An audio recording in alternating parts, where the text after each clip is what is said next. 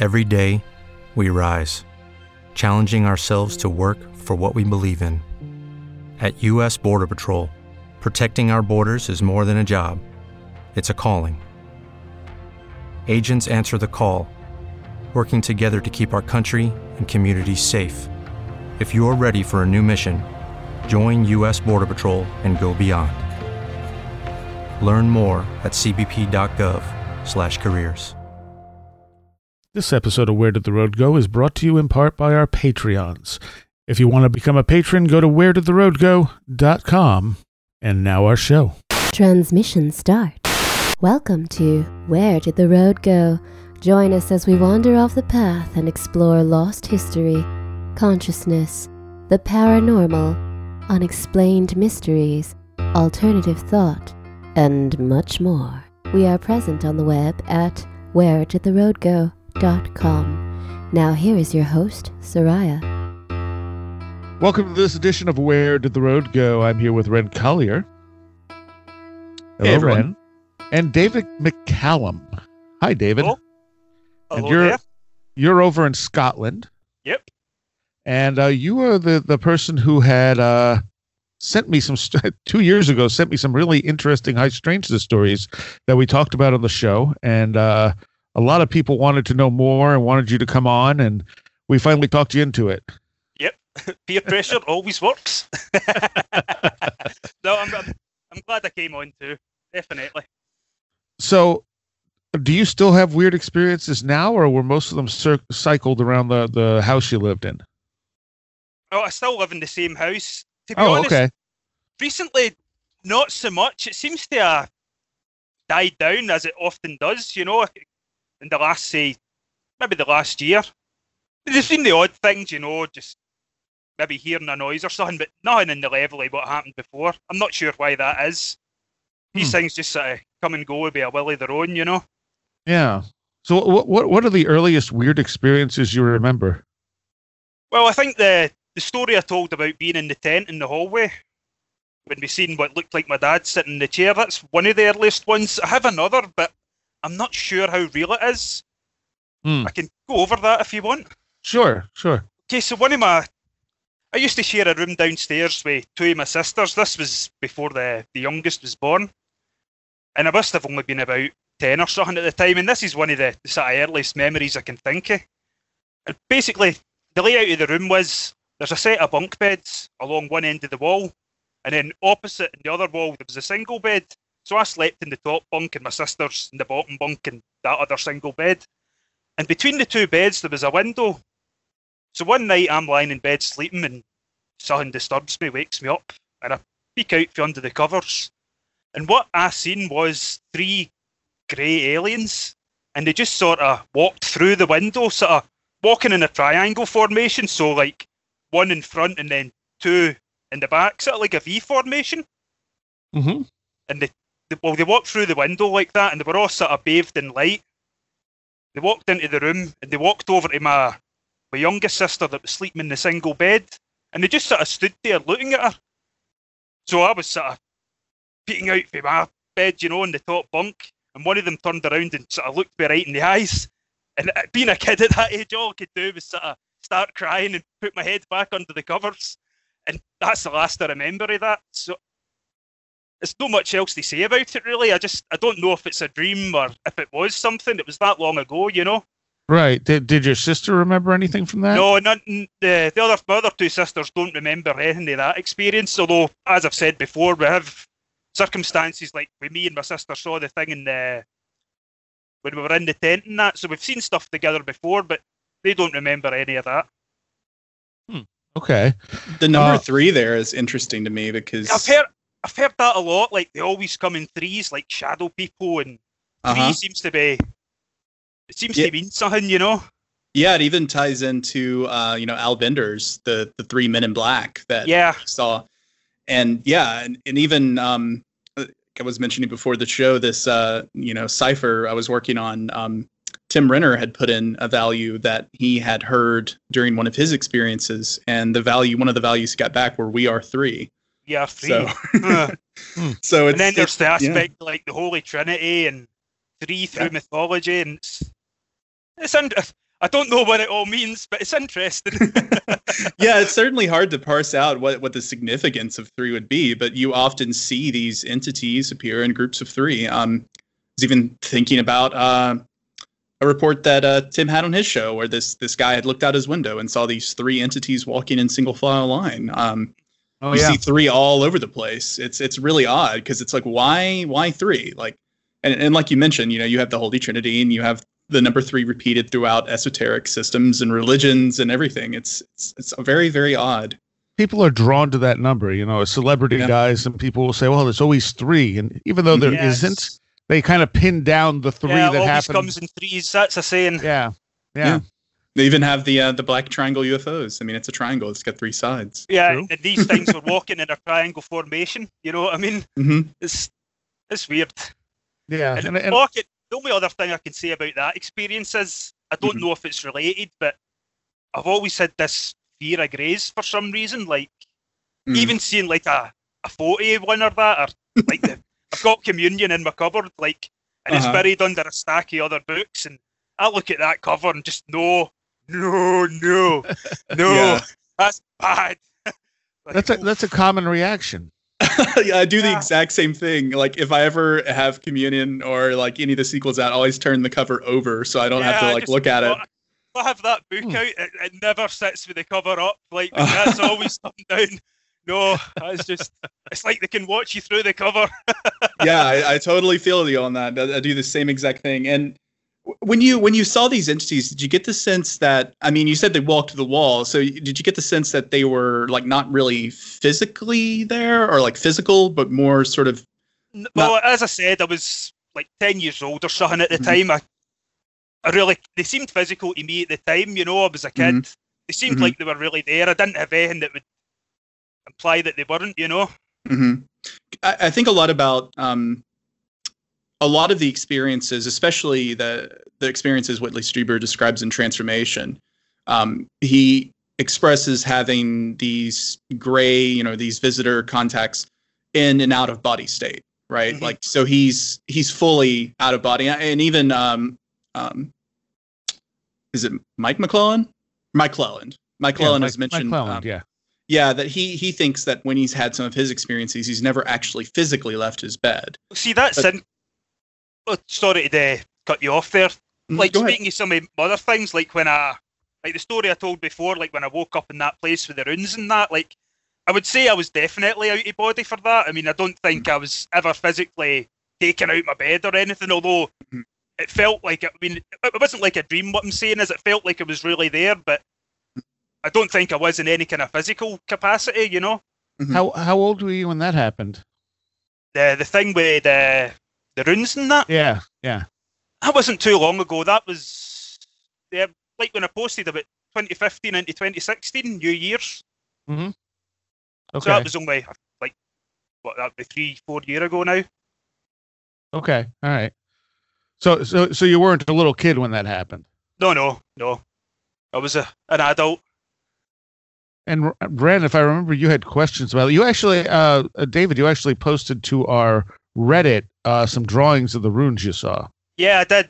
I can only really remember one of them clearly. And as you said, it's on the Reddit if any of the listeners want to take a look. I've tried like looking up runic alphabets and stuff before, and I found one that was kind of close, but doesn't really match either. The one I found was it means property or home.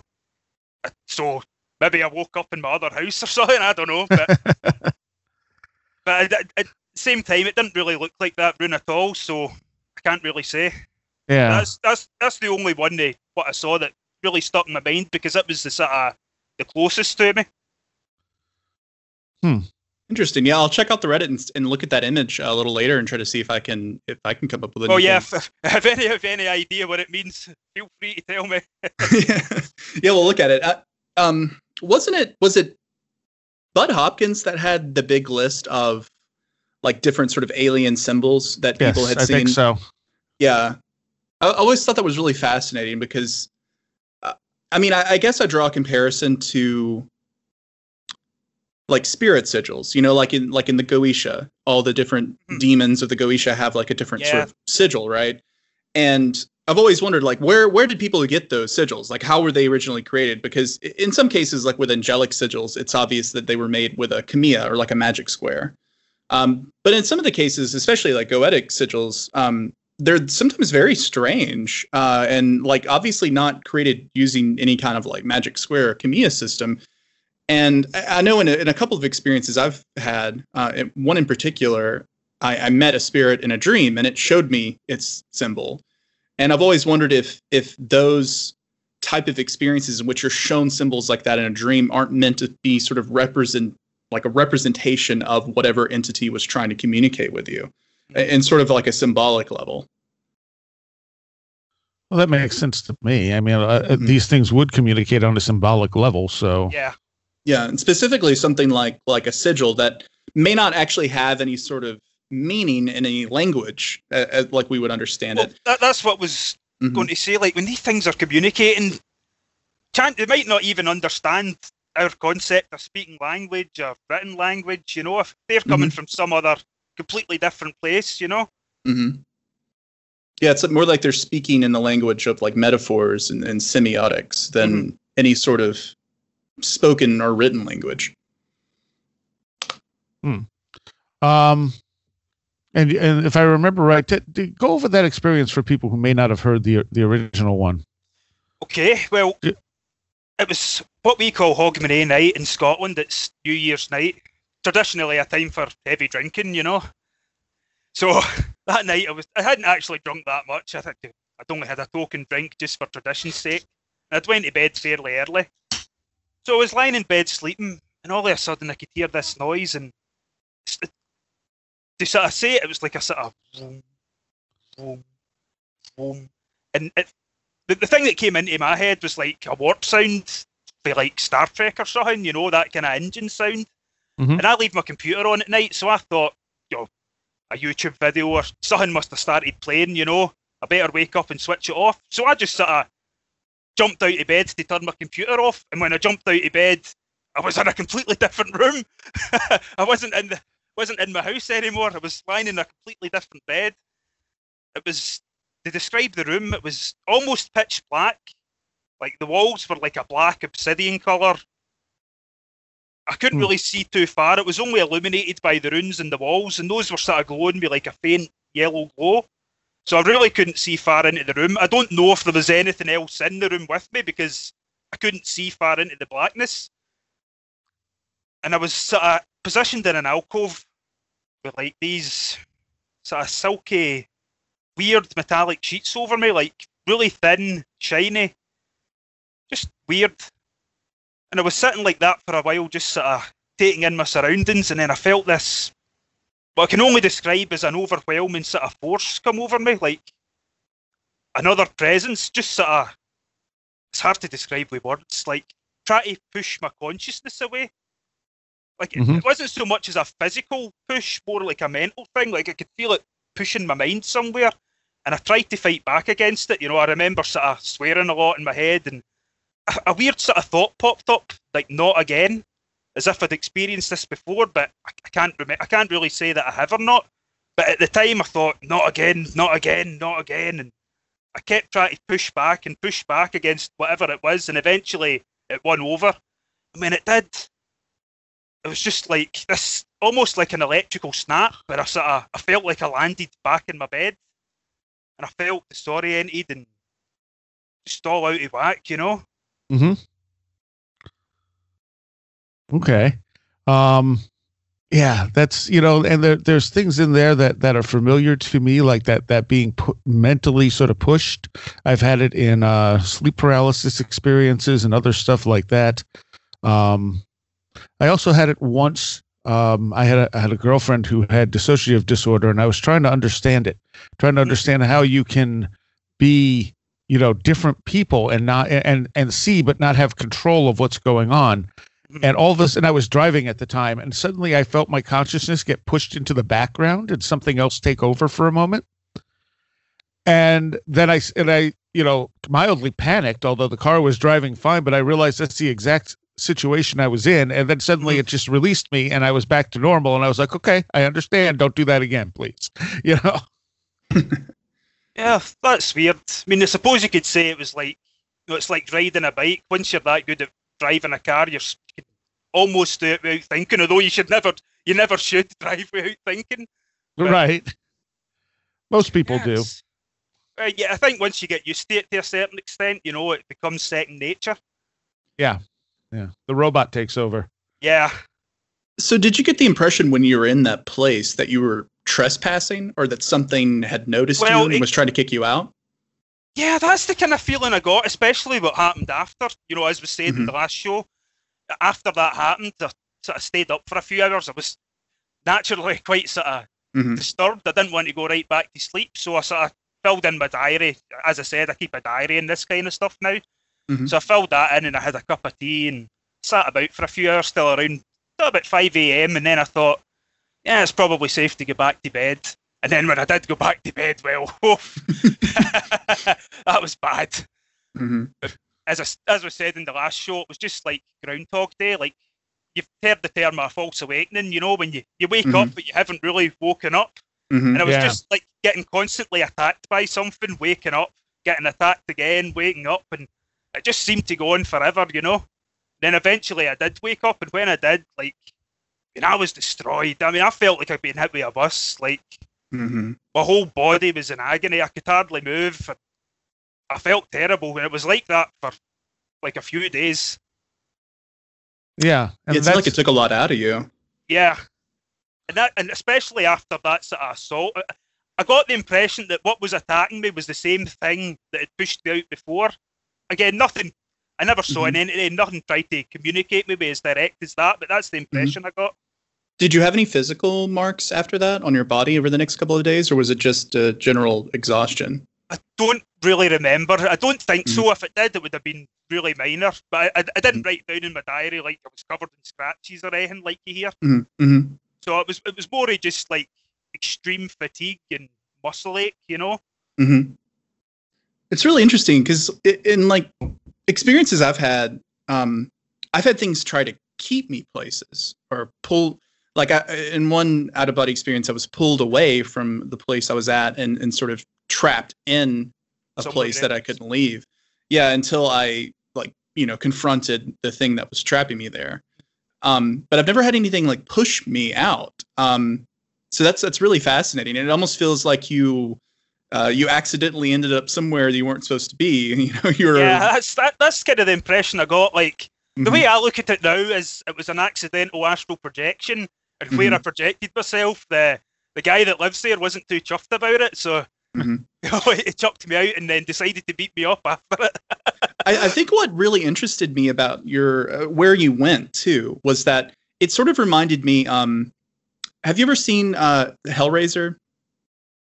Specifically, the second Hellraiser movie? No, I haven't. So there's this scene in Hell where there's sort of all of these like tombs. There's a word for this. Like, it's not ossuary, but you know how like in sort of like old tombs there sort of be these indentions in the wall in which a casket is placed. Yeah. That's kind of I get that. That's sort of where I was. It was like an alcove built into the wall. And I was lying in the alcove with like this thin sheet over me. A mausoleum. A mausoleum. Yeah, like a mausoleum. Yeah, that because the sheet almost reminds me of like a burial shroud or something that had been placed over you, and it really makes me think about all the sort of indications and hints in Whitley Strieber's work that these visitors have something to do with the afterlife, because he has these experiences where he goes to a place that's sort of similar in a way, in which he sees all of these like basically bodies that are empty, like they're not ensouled, and they're all sort of like hanging out. With the it never comes out and says it explicitly, but I think the implication there is that these are bodies that are ready to be like incarnated in the in the human world, and that he's sort of shown that whatever these things are, they have something to do with the cycle of death and rebirth. And in your story, it's almost like you ended up in the same place, but they were like, he's not ready to see this, or he's not ready to parse this information, and we got to get him out of here, David, you weren't supposed to be here for another 20 years. Yeah, really. It also, like, I think I said this when we read the story, that it reminds me of what Jeff Ritzman went through when he was young, where he would fall asleep and find himself somewhere else. He would see that square that would take up everything, and then like he would also have like a sheet on him of some very strange material. Forgive me if I'm wrong, but didn't he like wake up in a field and he had that sheet over him or something? I don't think it was a field. I think it was God, I don't remember exactly. I think it was like some kind of operating room or something. Yeah, I think he said he felt like he was on a table and all these things were around him and they were like holding down the sheet so he couldn't like get it off of him. Like they're holding it down over him. I may be quoting him incorrectly here, but that's what I remember. It's been a couple of years since I had him on about it, so I don't remember it. Yeah, I might be verbatim. getting confused with one of his other stories. Yeah, I don't think he ended up in a field. I think he was in some place like similar to what you described in a way. Mm-hmm. And I'm thinking the time he saw a UFO when they were driving or something, and they stopped the car and they sort of went out into a field to investigate, and some weird stuff happened. Oh yeah, where he saw the UFO rise up over the trees, and he ran back to the car. Yeah. And then he had sort of missing time after that. Yeah, it's the missing time stuff. Yeah, I was under the impression sort of during that whole thing a sheet was involved somewhere, but I could be wrong. No, I don't think so. So in your when you were talking about how you had the false awakenings, that was after you went back to sleep. Yes. After you had the experience, right? So so it wasn't that you were, well, I mean, I guess you wrote in your diary, and I assume that entry's still there. So you were physically awake when you wrote down the entry, and then you went back to bed. Yep. And then you had all those series of false awakenings. Yep. That's correct. In those false awakenings, did you have the sense each time like that you didn't know that you were still asleep, or did you realize that you were still in a dream?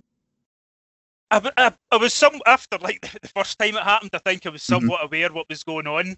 Mm-hmm. And after a few more times, I was like fully sure, this is some kind of dream cycle, but I had no idea how to escape it, and basically I'd just keep getting battered, and then I'd wake up again and think, oh, relief at last, and then I'd start getting battered again, and it just never seemed to end. Yeah, it was like I mentioned on the show, I'd have a similar experience after having a huge out of body experience myself, and where it was almost like each time I would end up in another dream that I would accept as reality for a little bit, and then I would be like, oh wait, this isn't real. I'm dreaming again. Crap. And then like, okay, I'm gonna wake up, and then I would go right back into another dream. And it's so frustrating when it happens, because it really does feel like you're trapped. I mean, you know, people always tell you, if you're having a bad dream, just, wake yourself up. And it's like, sometimes that doesn't work. Yeah. Yeah, I've definitely been in that trap before. Yeah, it's an awful feeling. The only reason I knew I had woke up is because that time I woke up, my body was done. It was just done. I could feel it. Yeah, and that, and the other time where I felt like my consciousness was one of the other times I felt my consciousness being pushed around was the time I got slapped around by something. Yeah. But I wasn't waking up repeatedly. I just found myself in a field, surrounded by things in this darkness that just kept slamming into me and slamming me into the ground. Yeah, I think you said before it was like a hazing ritual almost. It was like they were testing you. Yeah, it could have been. See, I've never fully decided on what I think happened there. It's like it's always left me a little puzzled, but it sort of woke me up, and that followed a whole bunch of other, that followed with a whole bunch of other good experiences, including them giving me my name. So, it was something. I don't know if I was supposed to stay down or keep getting up, but I kept getting up, and eventually I got pulled out of there and snapped back into my body to a point where I almost bounced off the bed. Yeah, and I had bruises. Not severe ones, but I had bruises, and I was hurting for about a week. Yeah, it's definitely similar. As I said, I don't know if it was bruised or not. All I know is I never wrote that down in the diary, and I think if I had notable bruises or scratches or anything, it would have been something I wrote down. But all I wrote down was like the fatigue and the pain in my muscles, Yeah, which indicates something happened. Doesn't tell us what, though. Yeah, it very rarely does. True. So let's look at some of the other experience. I know you sent me a couple of, like 3 or 4 that you had. that we haven't talked about yet. Let's talk about some of those. Well, if we're on the topic of sort of astral projecting, lucid dreaming, I could get into a few of those if you'd like. Yeah, definitely. Well, one of the first stories I sent you recently was I used to work in building sites, and it involved a lot of travelling around. We could work from one end of the country to the other day by day. So we'd left early one morning, and we actually arrived on site about an hour before we had to start. So we all decided to get a sleep in the van. So I was sleeping, and, well, I was sleeping, but I wasn't. For me, I couldn't get to sleep, so I decided, right, I'm just going to jump out the van and go for a walk. And I started to walk down the street. And when I rounded the corner, that's when I realised that there was nothing there. Like, the way I described it, it's like the street hadn't finished loading yet. It was just this big, vast, blank, white void of nothingness as far as the eye could see. And I'm like, well, that's not supposed to be there. I mean, I know this is a building site and we build houses and stuff, but, I mean, the ground isn't even there. So I walked into the void, and eventually I came across, like, a lake shore, a water lapping up. And at the shore, there was an arrowhead. And I bent down, picked it up, and that's when I woke back up in the van. So, not sure what that was, whether, again, if it was some kind of accidental lucid dream or astral projection. Right. I think there's an episode of the Twilight Zone that's similar to that, too. Where the people were walking ahead, and they'd find, like, parts of reality that hadn't been made yet. Yeah, I've never seen that episode, but that's the way I describe it. It was like, I was walking down the street, Saraya, and there was nothing there to, like, tell me that I was dreaming otherwise. It just seemed perfectly normal. And I walked for, like, a good 5-10 minutes, rounded the corner, and that's when I realised there was something wrong here. It also makes me think of Jim Elvich's idea that reality only makes what it needs to make at any given time. Yeah, almost like, again, getting back to, like, game descriptions, like, it's only loading in the stuff that the player's going to be seeing, and it doesn't bother loading stuff that you can't see to save memory, you know? Right, right, exactly. Yeah, like when you're in especially like in 3D environments, it doesn't render, like, the backside of things, right? So, because you're never going to see it, so there's no point to it, unless you drop out of bounds for some reason, and then you can see it. See all the chaos. Yeah. That's super interesting, because I'm normally not, like, a big, like, reality is a simulation kind of guy, because I think that's it's a neat metaphor, but it's probably a little too simplistic. If it's a simulation, it's not in the way most people think it is. I don't think there's a giant computer somewhere running planet Earth, you know? Mm-hmm. But I don't know, your story is very much like you said, it's like a game, like it just hasn't loaded the assets yet. Did it seem like, so when you say it was, like, empty, I mean, did you just see, like, gray, or, like, how would you describe it? The sky was pure white, the ground was pure white. There was no distinction between the sky and the ground. Like, I couldn't see a horizon line or anything. And I just sort of walked into it, and I was walking on something, but it was just, like, pure white. And the further and further I walked into it, eventually I could see something on the horizon. And as I get close to it, that was, like, the shore of this lake. And again, the water, it was, like, lapping up on the white ground with the perfect white sky above. There was really little standing out. Wow. It kind of reminds me of the way people describe some, like, almost like religious experiences, right? Like being surrounded by limitless light. Yeah. Or Ein Sof, like this idea that's like a manifestation of the divine, or, like, sometimes contact experiences are, like, predicated by that sort of experience. Keep going. No, go ahead. That's all. I was just going to say, I'd looked up, like, dream meanings and metaphor in the arrowhead as well, and apparently finding an arrowhead in your dream means, like, destiny or something, you know? But what that means, I don't know, but... Yeah. Interesting. Anything else happen around that time? See, try to think back. At that particular point, I don't think I'd started my diary yet, so if anything was, I didn't write it down, you know? But the whole time working the building sites, it wasn't the best experience. Let's just say it wasn't the job for me, although I'd done it for 7 years.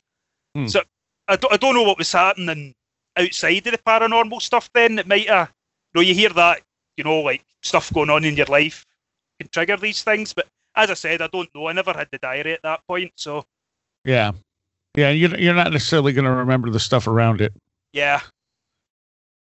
All right, so let's move on to one of these other ones here. And I just moved the thing. Where'd it go? So the phone ringing one is really interesting. Talk about that one.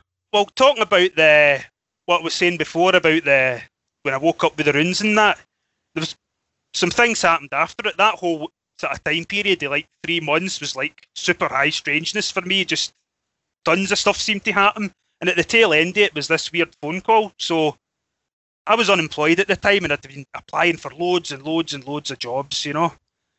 So I getting desperate. And I'm sitting in the living room one day with my sister and everybody else in the house is away. And I can hear this old-fashioned telephone start ringing. Like, see the old phones with like the turn dial and the bell? Something that barely even exists anymore, that old classic phone ring. I started to hear that really loud, as if it was just coming from the other room. I'm saying to my sister, like, can you hear that? And she's like, what are you talking about? Are you going mental? And I'm like, I can hear something. So I went into my room, and that's when I noticed my phone. I'd left it on charge, and it was on silent, but there was a call coming through. And it turns out that was the phone call of my current employer phoning me to let me know I'd got the job.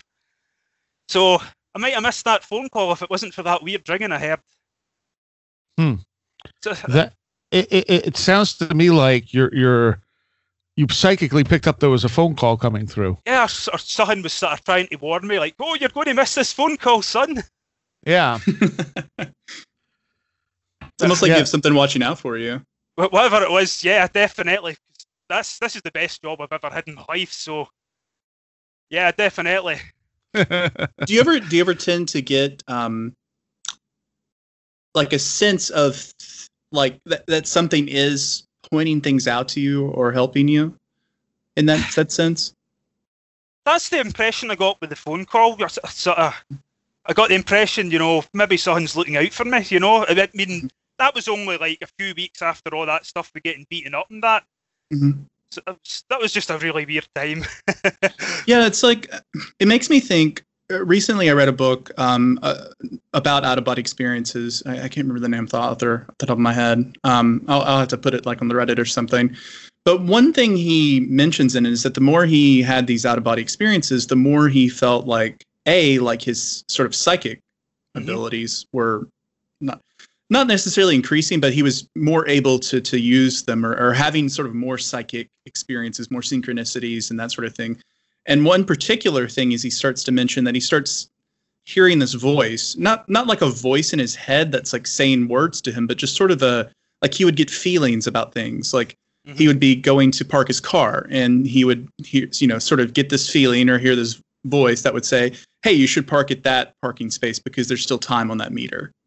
And sure enough, there would still be time on that meter. And it was always like little things like that would try to help him out, like, or it would, tell him to, you're about to miss your bus, and he sort of took it as like sort of a manifestation of his own intuition or his own psychic ability, like his higher self or something, Yeah, exactly, like the higher self, and that's how I see it, from an occultist perspective.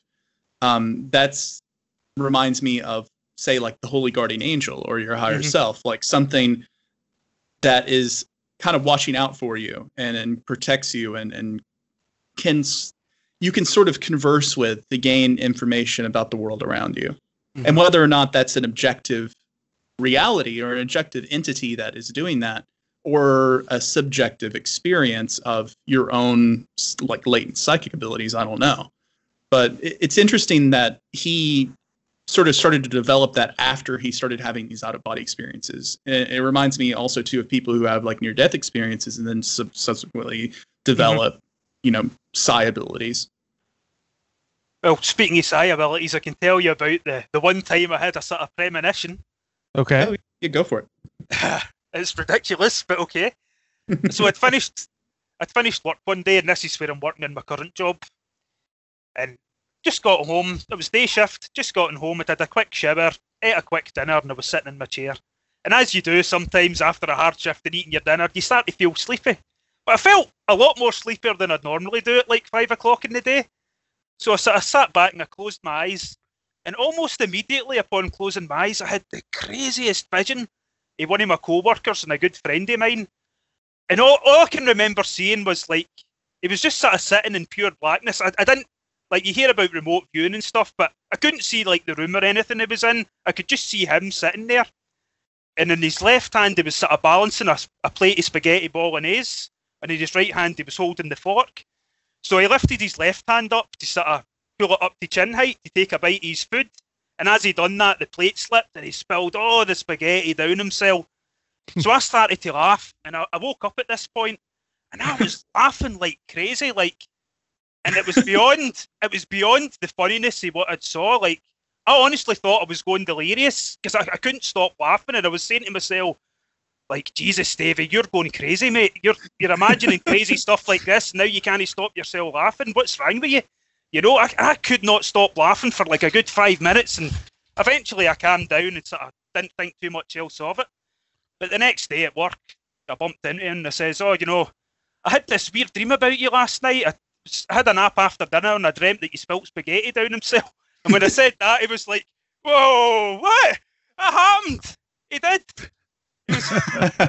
He finished his work and he ate dinner just a bit after I did, and turns out he really did spill all his spaghetti down himself. So, and the guys at work sort of joked for like a week or so after that I was psychic or something, but that's the only time it's ever happened, and it was for something so completely useless, like. Yeah, that's what I love about it. It's like so many times these premonitions are so totally pointless. It's like, well, why would you see that? Yeah. You know, show me something useful. If I've got superpowers, show me something useful. Why show me my pal spilling spaghetti down himself? Yeah, well, really. Clearly you needed a laugh. Yeah, probably. What? So why don't you get into telling us about the doppelganger experiences again for anyone who misses them, because they were definitely some of the weirdest ones. Do you want me to start with the big tamale, the face? Yeah, because that also ties into something you wrote me that we haven't talked about yet with your psychedelic experience. Which one came first, the doppelganger? Oh, definitely the doppelganger. Okay, so talk about that first. Okay, so I wasn't taking psychedelics when I was 12. So yeah, as I said, I must have been around 12 or 13 because I'd just started high school. And as I said in the story before, my sister had came home like a half hour before me because primary school finishes a half hour before. And she'd went into the house and saw a similar thing, but she hadn't interacted with it the same way I had. She'd just sort of left and went back out in the garden. I should say that at the time, my whole family was out in the garden. The house was empty because it was a summer's day. It was quite nice. So I finished school and I'm walking up to the house. And the way it is, the driveway sort of goes up and you can see the garden for the street, the back garden. And I could see that everybody was back there. So I thought, right, I'm just going to go in and sort of chuck my school bag and quickly change my clothes and join them in the garden. So I went up into the house, went into the living room, and that's when I saw my very youngest sister, who, again, she was only like 1 or 2 years old at the time. And she was in the house alone, which right away I thought, that's weird. Why would my mum and dad leave my wee sister, in the house alone? That's not right at all. And she was sitting really, really close to the TV, like just a foot away from the television, sitting cross-legged, staring at it. And I should mention as well, the television wasn't on. It's not like she was watching any show or that. It was off at the time. So the whole thing was just like really, really weird. But I was concerned, being her brother, so I thought, right, walk up and see what's happening here. She was just really still as well, like, it's just something not right. So I put my hand on her shoulder and sort of turned around to get a look at her face. And I'm not sure if that's when it happened or if she sort of turned to look at me too at that point. But the next thing I can remember is once I sort of got a look at her face. You ever seen 2001: A Space Odyssey? Mm-hmm. That's that crazy trippy scene? Yeah. Yeah, similar to that, just like never-ending colours and fractal patterns and just utter chaos. Like, and it seemed, I don't know how long that went on for. At the time, it felt like it was forever. Like, it had a weird timeless quality to it. It's a hard thing to really say in words. It was just really weird. And then I don't know what happened after that. That's the other weird thing. I mean, for all I know, I just went back into my room and turned the Nintendo on or something, and I really don't know. And I would doubt that it was even real if it wasn't for the fact that my sister says she was in earlier and saw the same entity. Right. So that's what makes me think, right, maybe I really did see something here, but yeah, I don't know what more to say about it. Did you get the impression that there was actually like missing time there? Like, what's your next memory from there? Like the next day, or it happened when I was 12. Bear in mind, and I'm 30 now, and yeah, I really couldn't tell you what I'd done the next day or the next week. Or I really don't know. Yeah, it reminds me a little bit, like all the colors. Were there? You said it was like chaos. Were there fractals or patterns? Just like fractals and patterns, like tie-dye shirt kind of stuff, and just infinite colours, constantly fluctuating. Nothing ever stood still, constantly fluctuating, just... And it completely consumed my mind. Like, I couldn't think of anything else. I couldn't even think about the colours. I could see them and I can remember them, but like, it's a hard thing to really describe. It reminds me of the way people describe sort of the fractal vision that they get when during like a DMT experience. Oh yeah, or ayahuasca. That's something I could get into because, as Saraya just mentioned, I did have one psychedelic experience, and that's the closest I've ever really got to experiencing anything similar to that. And it was when I was in my early 20s, and I bought this dubious legal high online. The only reason it was a legal high is because some guy had probably just made it up in his shed and there was no laws about it yet, you know? It wasn't exactly eBay I bought this off either. It was some dodgy little site. I don't even know why I done it, you know? Looking back, hindsight, you know? But I did. So this stuff came and, you know, put a wee bit in my pipe and smoked it, and I thought, I've wasted my money on a load of nonsense, haven't I? So I thought, do you know what? Maybe if I smoke it all at once, I'll get a little buzz off it. So I fired it all in my pipe, you know, the whole shebang, and just puffed it all at once. And I sat down in my chair and I was like, I've wasted my money. Nothing's happening. I was disappointed, you know. And then about 2 seconds later, same again, 2001: A Space Odyssey. I was sitting in my computer chair, and next minute I was somewhere else. I wasn't even me anymore. I mean, you hear like eagle death and stuff. But when I'm having these experiences, that's what it's like. It's like I'm not even myself anymore when I'm experiencing this. I can see the colours, and I am the colours, and there's no such thing as time. Like when I took the psychedelic, I estimate I must have only been unconscious for a half hour, maybe an hour. But at the time when I was experiencing that, it honestly felt like I was there forever, like I'd always been there. Again, it's so hard to put it into words. But it was just, I'm not sure if it was exactly the same, but it was definitely very similar to what I experienced before. And then after that, I had the drug had another effect on me that was really weird. I had a strange kind of amnesia, where like I only knew something existed if I could see it, and the minute it left my sight again, I would forget it again. So like, I woke up back in my computer chair, and the first thing I seen, this was back in the days of like MSN Messenger and stuff, and it was an MSN window open. And I'm not even joking, I honestly thought that was the whole world. Like that, I didn't even know I was in a room. Like, try to explain it. And I'm typing like, what's happening? And my pals are going, Jesus, Stevie, what have you done to yourself now? You know? That's the last thing you want to hear. Yeah. Yeah. So gradually I sort of looked around a bit more, and I realised I was sitting in a room. And honestly, it blew my mind at the time.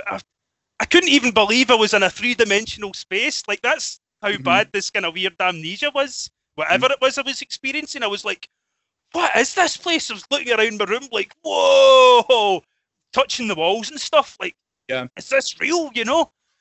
And I saw my bed at the far side of the room, and I thought, right, I'm going to go over there.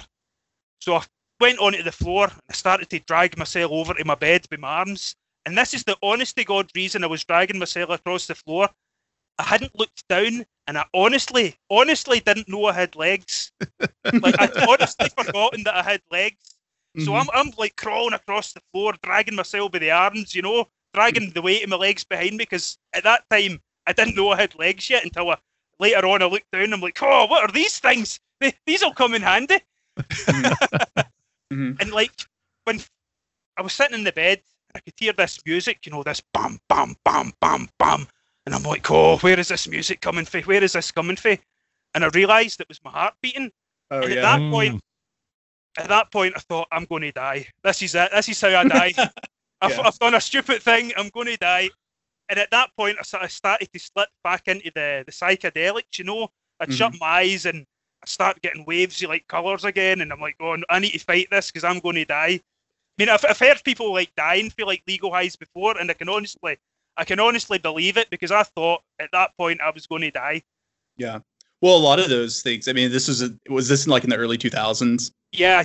Well, that was. It was about maybe 10 or 11 years ago. So yeah, the early 2000s. Yeah, that was the glory years of Chinese like gray market research chemical companies where you could just order all kinds of weird stuff. Yeah. And like I mean, a lot of those. The only reason these things weren't legal yet is because they'd just been made and there wasn't any laws governing them. Exactly. I mean, a lot of this stuff. There were some analog laws that were passed in the U.S. around then that kind of clamped down on some of it. But the fact was, I mean, if you look at like Pical, there are hundreds of different phenylalanines and like other sort of chemicals that you can put together in various combinations, and they can be dangerous because a lot of times the LD50 ratings for those things aren't even known, right? So like in like you've no idea what a proper dosage is, what a safe dosage is, and as I said, I smoked a wee bit, and because it never worked right away, I was like, this must be a load of rubbish. I'm just going to smoke all of it, which in hindsight really wasn't the best thing to do. I've definitely been there, like in the sort of summer of like 2007, 2008. People I knew had gotten their hands on a lot of that kind of stuff, and specifically, I think it was 2,5-dimethoxy-4-chloroamphetamine, but it was like kind of a mescaline analog. And I remember we were all like hanging out and, taking it and dosing it. And I was always like super careful because, I've always like done psychedelics and I'm pretty careful. If I don't know how something's going to affect me, I would rather low dose and not get much than accidentally take too much. And you're a sensible person. There was a guy there who was like ex-special forces and he, he took some, it was on like blotter and he was like, oh, I don't feel anything. I'm just going to take some more. And he ate like an entire sheet. And by the end of the night, this guy was like, I mean, he was just sitting there staring ahead. But when he like finally came to the next day, he told us that he was like on the top of a pyramid in Babylon. And he was like witnessing like the fall of the universe or something. Wow. And like he completely went like completely straight after that experience too, became like a born again Christian and never touched alcohol or drugs or anything ever again. Yeah. And a lot of those things, I mean, the thing about your heart, I can definitely see because a lot of these are like have amphetamine as a component or act similarly. Yeah. And they can just cause you to get I felt really like my heart bad. was going to burst out my chest, I Yeah. was scared. I got like the cold sweats, like all the symptoms of a heart attack, Yeah, and I'm sitting there, like, I honestly thought this is it. This is how my story ends. 20 years old, drug overdose. Yeah, I definitely know that feeling too of where you feel like an alien in your own sort of environment, right? Yeah. Like things just simply don't make sense. You're like, what? Where am I? Like, what are you like? You look at your legs and you're like, I don't know what these things are or how they work. If you want me to continue a little bit, after I thought I was going to die, I went downstairs, and to be with my family. I wasn't going to die alone. And as I said, like, if my sister walked into the room, I thought, that's my sister. I know who she is. The minute she walked out the room again, it's like, what sister? I don't have a sister, It was really, really weird. And I was getting panicky. I was like, because I knew in some level that I wasn't remembering everything. Right. And I was like, you need to stay with me. You can't leave my sight. Everybody needs to stay with me. You can't leave my sight. I was physically grabbing hold of my sister and going, don't leave me. Don't leave me. So I says, right, maybe if I can draw a picture, I'll remember better. So it says, right, give me a sheet of paper and a pen and I'll draw a picture of you. So my sister's sort of sitting and I'm sort of drawing her like one of my French girls, putting a lot of, it took me, it wasn't just a quick scribble, it was like a good sort of 15, 20 minutes sitting, trying to get every detail right, putting a lot of concentration in it. So eventually I finished my drawing, and my sister's like, "All right, can I see your drawing?" I handed her the piece of paper. And honest, you couldn't even say it was a stick person. It was just like a big scribble. There was no coherence to it at all. There was no, as I said, it wasn't even like, oh, I can see the rough outline of a person there. No, it was as if I just took the pen and went. So, well, suffice to say, I never tried that stuff again.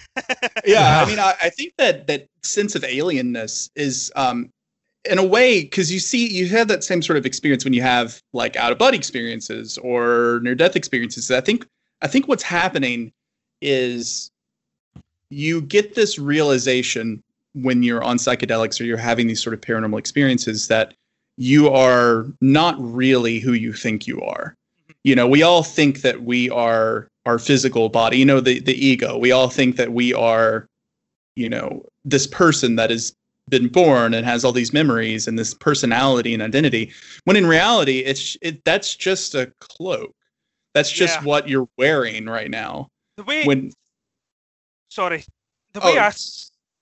ahead.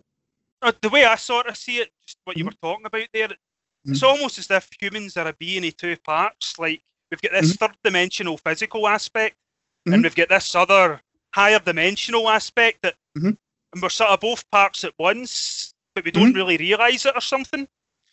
Yeah, I think it's explained. I've been reading the Book of the Law lately, and Crowley goes into this a bit in the line, the cobs is in the coup, not the coup in the cobs. And what that sort of means is that we are higher entities, but we wear these shells because they allow us to individuate, right? They allow us to have our own individuality, our own personalities and experiences.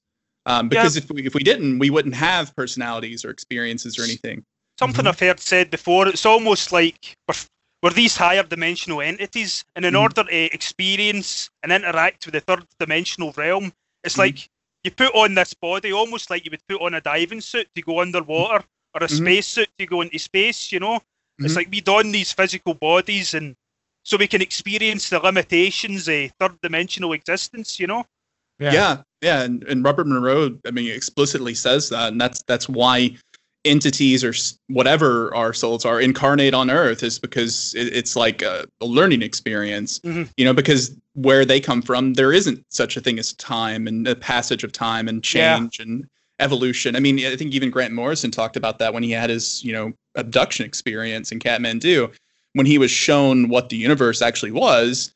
It was a place where things can grow, because whatever the higher dimensions are, like, there isn't such a thing as time, right? So everything is static. Everything stays the same. That's really forever. Interesting. Again, going back to my psychedelic stuff and that, I keep mentioning the word timeless. Like, I've been there forever. I've never left the place. When I was having these psychedelic experiences, that's how it felt. Like, this is me. I've always been here. I always will be here. There's no concept of time. Again, it's a really hard thing to put into words, but that's what I felt, you know? Yeah, and that realization can really bother some people. I know my little brother recently has been having a really hard time dealing with this psychedelic experience he had, where he had a similar experience of timelessness, in that, you know, during this experience, he felt all of his memories fading away, and, like, you know, until he was no longer himself. And then he felt time completely disappear until there was no more time, and he felt like he was there forever. And in some ways, I tend to think about that, and maybe he is still there, you know, like maybe it is sort of an infinite place that he's now in or experiencing, even though time in the physical world has resumed, and, you know, he's living his life now. That can be very hard for people to understand or even put into words if you've experienced it, right? Because it's almost impossible to describe to someone. Well, it's like a lot of people say about out-of-body experiences and stuff. You see things and you get this knowledge, and you get back to our reality, and you've just got no frame of reference to even start talking about it. It's such a completely different place, you know? Yeah, and so many things in that out-of-body state in particular, because that's what I've had experiences with. So much of it's told to you, or you're put through these different experiences that are seem to be largely symbolic, and it's almost like something's trying to teach you a lesson or teach you something. Like I've had a lot of experiences where I've had to fight things in the out-of-body experience, but then as that sort of narrative progressed, I started noticing things were like scared of me, and I started feeling guilty almost. Like, am I a monster out here? You know, I don't want these things to be scared of me necessarily. And I had this experience where I came up against something that I knew I couldn't fight because it was sort of almost like a trial. Like I had to show compassion in order to move forward through the experience. And it's wild because it's almost like a halfway state between that sort of psychedelic ego death, right? Because the whole psychedelic ego death thing is like completely unknowable. It's completely impossible to describe. Yeah.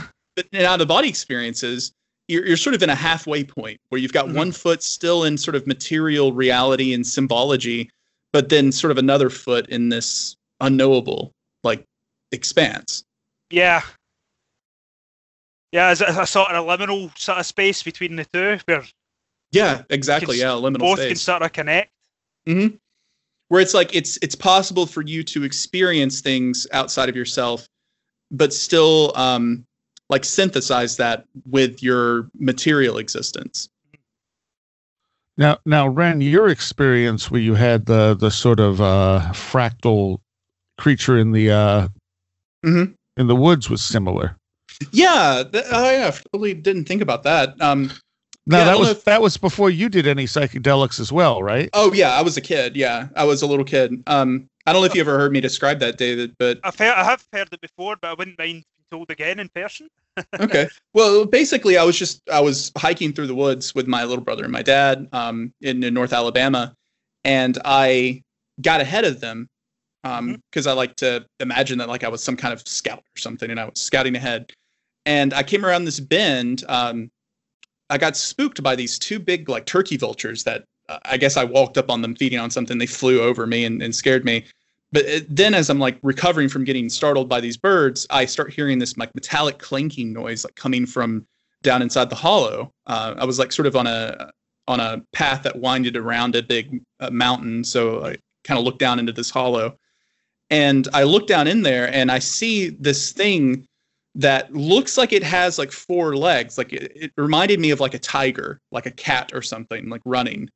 But the weird thing was it looked like it was made up of like black and white triangles and stripes and like almost like a. Wait, sorry to cut you off. So I might have seen something similar in a sort of dream or something. So are you saying that mostly its body was sort of fractal and weird, but you could still make out the sort of the four limbs?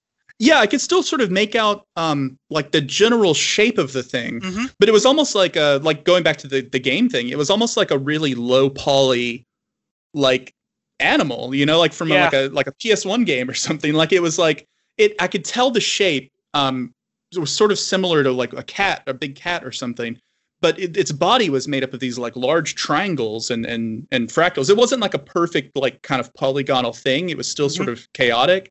But I just remember, you know, it just being so completely strange, and I didn't really take much time to look at it. This part of me wishes I'd taken a closer look, but it scared me so badly that I immediately just started running back, you know, to where my dad and my little brother were. You know, I didn't stick around too long to figure out what it was or what it was doing there. Yeah, but I have a sort of, I don't know if this is like a full astral projection sort of thing, or if it is just a dream, because like I said, it's sort of hard to tell, but I had a series of dreams sort of maybe a few years back, probably just after the sort of stuff with the phone and the weird sort of rune stuff happened. And the dreams sort of happened one week after the other, and I felt like the three dreams were connected. And in the first dream, I saw something similar like that. I saw these entities, right?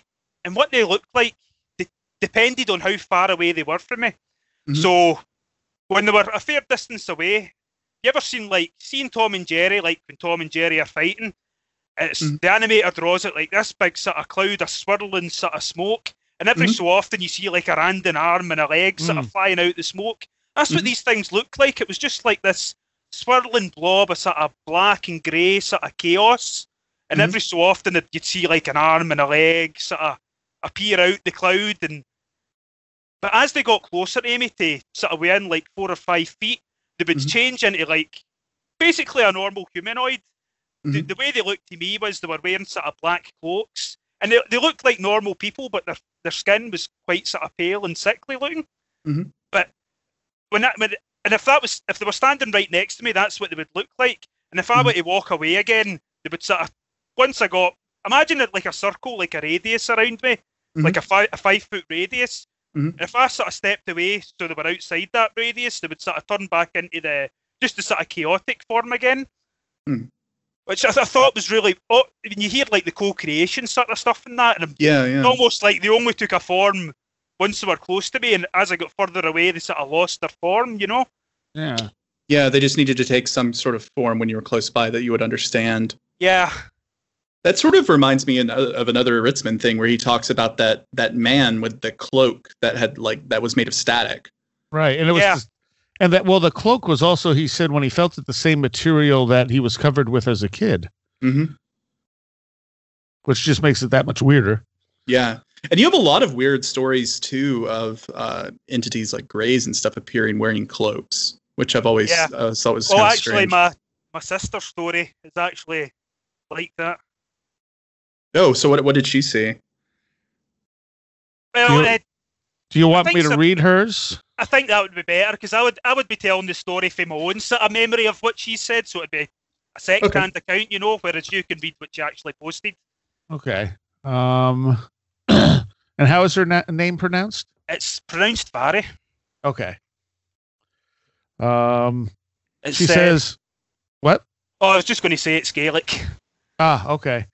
And that's why I was asking you about your name, to make sure that your last name was what it looked like. It confuses a lot of people because it's spelled like Mhairi, and people right. It's like Mahari or something, but it's pronounced like Vari. Okay, so she says, when I was around 7 years old, I had a best friend named Robert. He lived in the house directly across from me, and we grew up together and were very close. As a child, I was very, very mischievous, and I always broke rules and wouldn't do what I was told. It was a nice day out, so me and Robert decided to have a picnic in the woods that are basically down the street from my house, but obviously I wasn't allowed to go down there without an adult, as I was only 7 years old. But I didn't listen or care, and I didn't think anything would happen to me, as we live in a small village and everyone knows everyone, so I felt pretty safe. We packed some food into a bag, headed down the street to the woods. We walked down a steep hill that led to an old wooden broken bridge that we used to call the Cowboy Bridge at the time, and the council had blocked off the bridge with metal fencing as it was too dangerous. It was later replaced with a new, more modern bridge. The wooden railings had rotted away and were in the water below, and there were planks of wood missing. But us being silly kids, we didn't think about the danger, just wanted to go over that bridge because that's where we wanted to picnic. But then we looked in front of us, and I can only describe it as a thing in a black robe, and its face looked like a mask in Scream with big black eyes, pale face, no nose, etc., and it was abnormally tall and skinny. It just stood there in front of us for a while, staring at us completely still, and me and Robert were frozen in fear until it pulled out what looked like a knife and started to charge at us without warning. We ran and never looked back and never told anyone about it because we thought no one would ever believe us, as we were just silly kids and we didn't want to get in trouble for being there alone. We decided to go back the next day and see if we could see it again. I see something, and then Robert shouted and pointed to the top of one of the trees. There it was, the very top of the tree, staring right at us, but also trying to hide at the same time as not to get noticed. As soon as it did realize we noticed it, it literally jumped off the tree from the very top to the bottom and disappeared into the dense forest. We then knew we weren't crazy. I never told anyone this story until I was around 16 years old, and the first person I told was, well, you, David. And you said it was, it sounds like the description of the Grey. Yeah, well, see, at the time when she was a kid, she said she saw somebody in a Scream mask. Because right. at that time, see, the Scream movies were big. So, I mean, if you're a kid and you're not really into ufology and that, but you know you Scream, and you see someone with like a white face and big black eyes, you can see the resemblance, you know? Yeah, oh yeah. Yeah, that's what I immediately thought was Scream when she was talking about like the black cloak and everything. Yeah. And the fact that he pulled out a knife, though, definitely lends to the Scream thing, but that could also be a co-creation thing. They encountered something. She saw a slasher. Yeah, I gave it some form. And jumping off the tree is strikes me. Said, the thing with the broken bridge and that, it's like Mothman in miniature, you know. It's this little rickety wooden bridge going across this river, and there's two kids that are away from their parents, and they're really not supposed to be in the woods themselves. They're going to go over this dangerous bridge, and something scares them away for their own good, you know. Although I'm kind of surprised they went back the next day. Yeah, well, morbid curiosity, yeah. That's very brave, yeah. That was horrifying. We almost died. Let's go back and see if it's still there. Well, she is Scottish.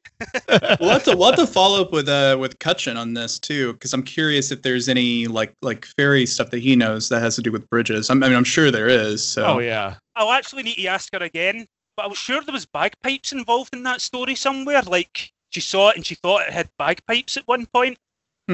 But I thought that especially weird, especially with like Joshua's stuff. I'd need to ask her again. Maybe that's something I'm going to be like a second-hand account, you know. I'd need to ask her myself, but... Was that the only experience she had that was like that? Well, she said a variety of experiences.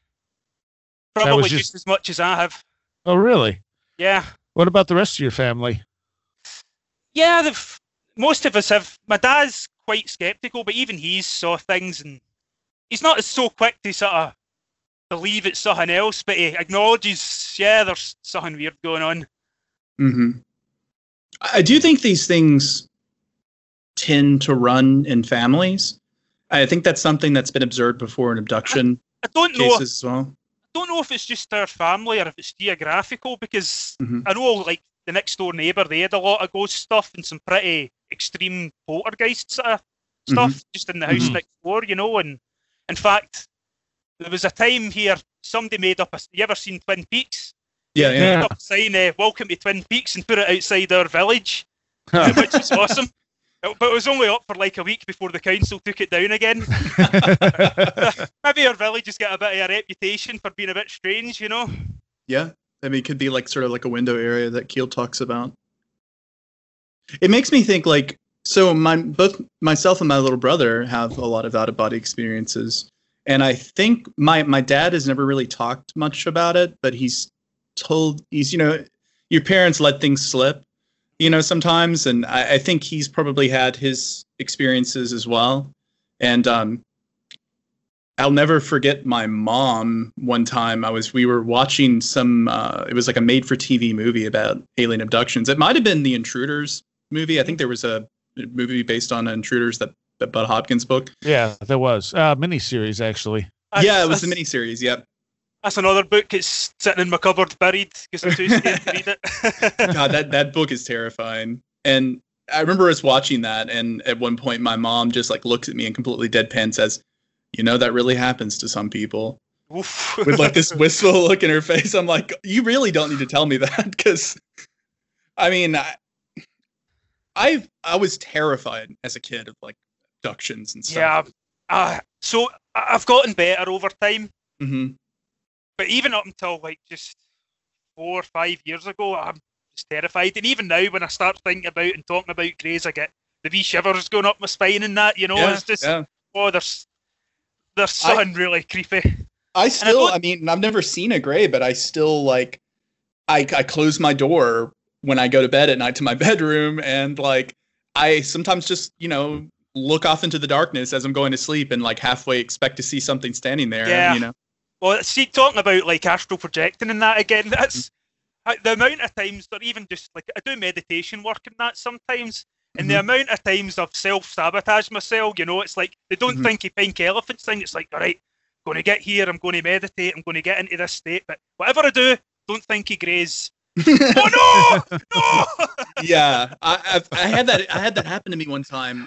Pretty recently, I was going into sleep paralysis, and I started thinking to myself, I really hope I don't see a Grey. And then I started to see, like, you know, this sort of shape start, you know, manifesting in my room, and I was like, but luckily I was able to like calm myself down and think, okay, you're making yourself see this. There's nothing really there, and then it went away. So, yeah, if it didn't, then I'd really be in trouble. Now, David, have you seen Greys any other time than that early experience that you're aware of? Sort of, yes. I posted you a story like that. It was another one of my sort of lucid dreaming / astral whatever sort of things. So one night, I was working in a warehouse at this time. I only worked in the warehouse for a couple of months. It was just a temporary job, you know. So I'd fallen asleep and I was lying in bed and I knew, you know, sometimes you just get a feeling. I knew I was going to become lucid. Just with how I felt, you know, the way I was sort of slipping off to sleep.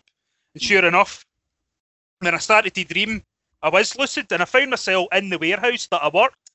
The only difference is it was completely empty. That's how I'm not sure if it was like an OBE, because everyone looked exactly the same, but there was no people there, which is weird because it's a 24-hour operation. So you would think there would be like the night shift workers there. But so I'm in this warehouse and I'm completely alone. And there was a bit in the warehouse where, just sort of where the workers come in, there was a row of a couple of drinking fountains and there's a mirror. And I don't know if you've heard this, Fren, but when I've read stuff online about how to lucid dreaming, that one thing I hear repeated is don't look in mirrors. Because I don't know if you've ever heard that before. I think I've heard that, but I don't remember ever coming across a mirror to have to worry about that. What is the reason they say not to look in the mirror? They don't really say. Huh. Okay. I mean, it's kind of interesting because Michael Raduca, when he talks about sort of his method of inducing out-of-body experiences and how to like do out-of-body experiences, he actually encourages people, like when you go out of body, go look at yourself in a mirror. Yeah, that's interesting. Well, but the point I make is I had a negative sort of thing in my mind about looking in mirrors because I'd heard it before. So I don't know if because I was expecting to see something bad, I saw something bad, and that sort of coloured my experience that way.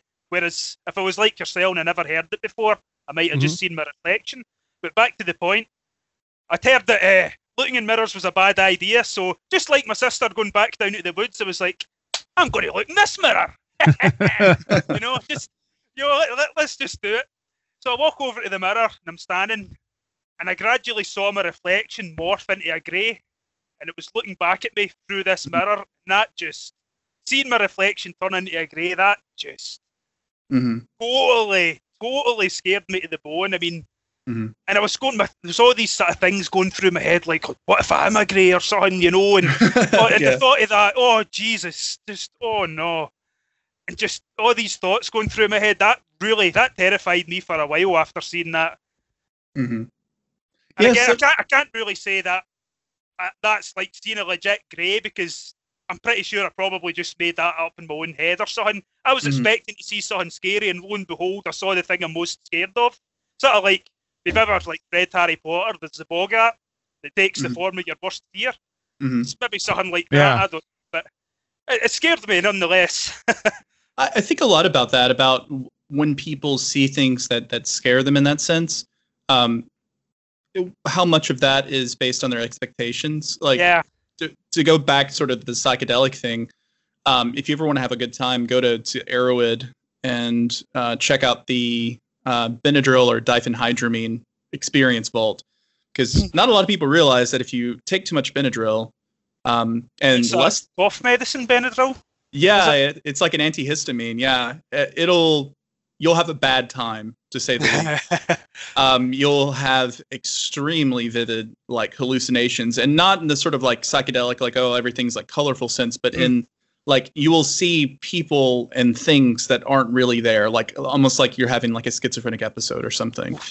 And a lot of people report seeing spiders specifically, like, and having been an extremely dumb teenager, I did that, and I also saw giant spiders everywhere.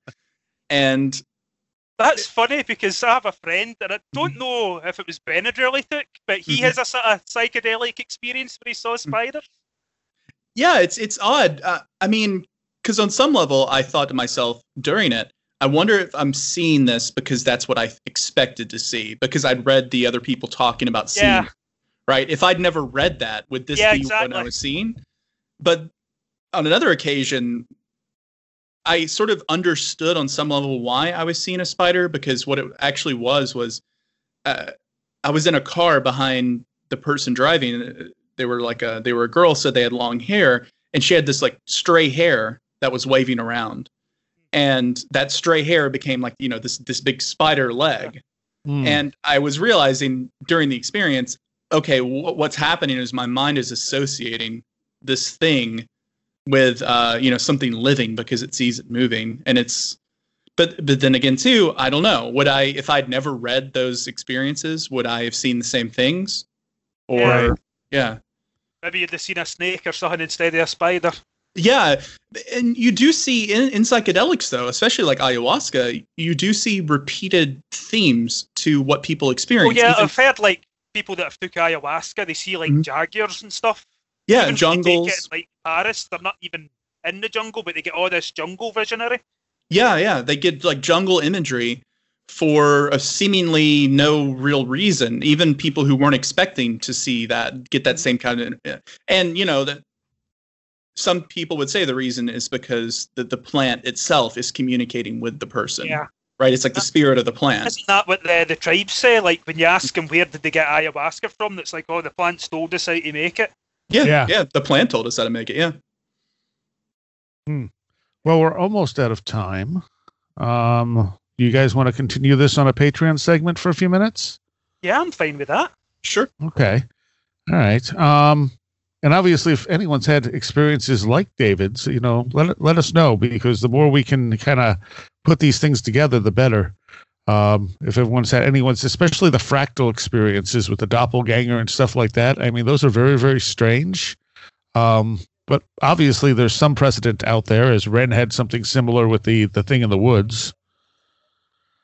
So contact us. Contact at wheredidtheroadgo.com if you want to talk about stuff that's happened to you. Stories at wheredidtheroadgo.com. And Ren, people can find you where? They can go to liminalroom.com, or they can find me on Twitter at Mr. MISTER _ Apol, APOL. All right. Awesome. Where Did the Road Go wouldn't be what it is without the support of our Patreons.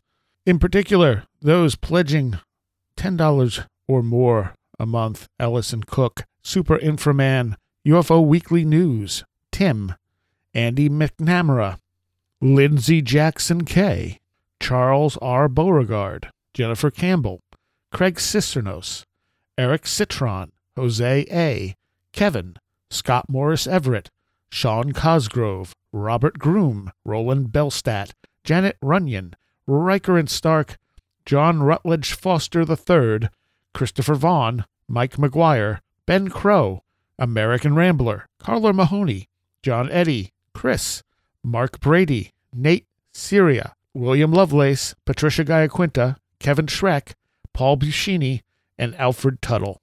Thank you all so much. Again, I want to thank Dave for coming forth and actually talking to us. If you missed, he actually sent me his initial email about 2 years ago, and it kind of just got lost in the mix, as well as a bunch of others, as things got busier and busier. And so when I treated these in the when we just discussed them, he initially didn't want to come on, but finally acquiesced and came on and talked to us, and I'm really glad he did. That was a very fun conversation for us. I hope everyone else out there enjoyed it. And there is a little bit longer on the Patreon. I don't remember exactly how long it is, but just talking about some more of his experiences and stuff.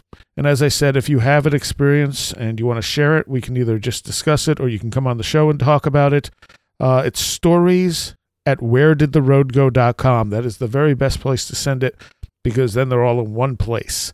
And we do have a Reddit, and the Reddit forum where you can see his drawings of the rune and stuff that he was talking about is Where Did the Road Go? So it's reddit.com/r/Where Did the Road Go, I believe, is how that works. And hopefully we can get that up and running a little bit better and make it a nice forum type situation. So go check that out. That's REDDIT for anyone who doesn't know. There will be a link on the website eventually. I haven't gotten around to putting it up there yet.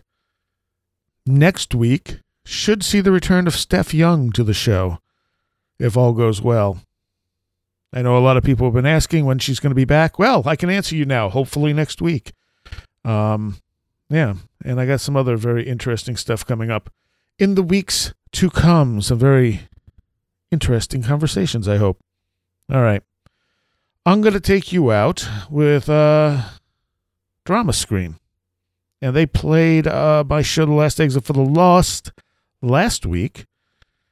Really phenomenal female-fronted hard rock band. They have a new album coming out. This is their new single off the album. They have a music video for it as well. It's called Circles. So, I hope you enjoy it, and I'll see you next time.